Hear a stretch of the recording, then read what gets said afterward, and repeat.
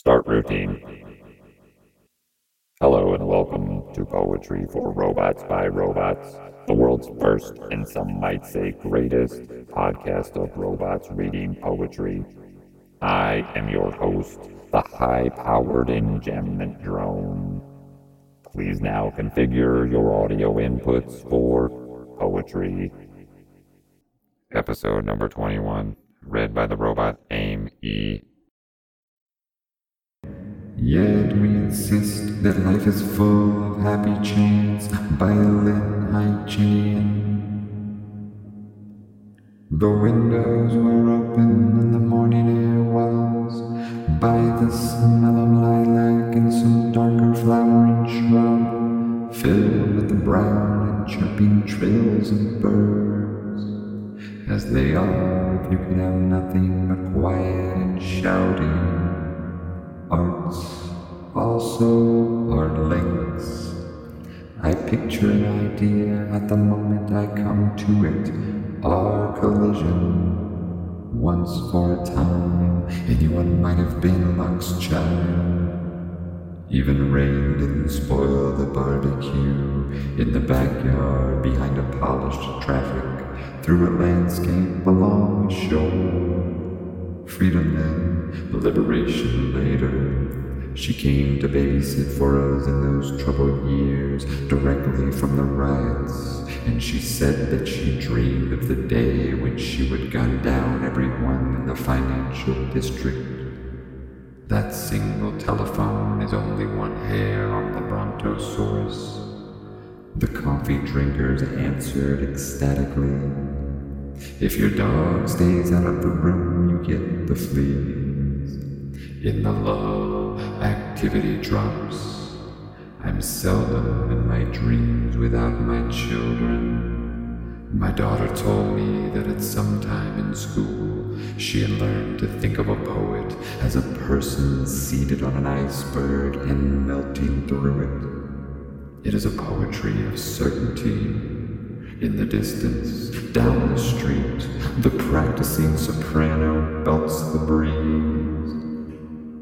As for we who love to be astonished, money makes money, luck makes luck, moves forward, drives on. Class background, not landscape, still here and there in 1969, I could feel the scope of collectivity.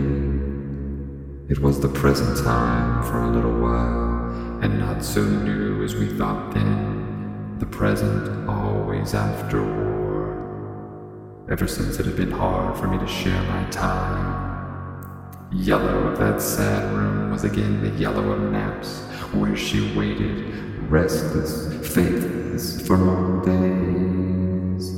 They say that the alternative for the bourgeoisie was gullibility. Call it water and dogs. Reason looks for two, then arranges it from there. But can one imagine a madman in love?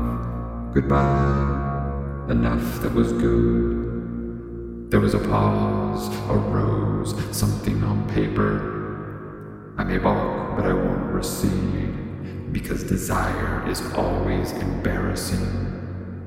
At the beach with a fresh flush, the child looks out, the berries are kept in the brambles, on wires on reserve for the birds. At a distance, the sun is small. There was no proper Christmas after he died. That triumphant blizzard had brought the city to its knees. I am a stranger to the little girl I was, and more strange. But many facts about a life should be left out. They are easily replaced. One sits in a cloven space. Patterns promote an outward likeness between little white silences. The big trees catch all the moisture from what seems like a dry night.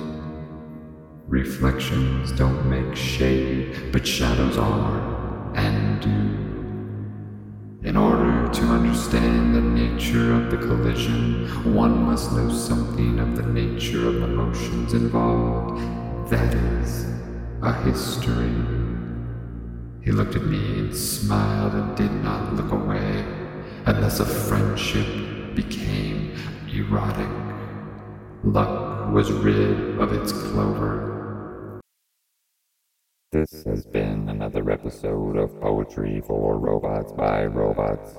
Please send your electronic mail comments to poetryforrobos@gmail.com. Thank you for listening. En routine.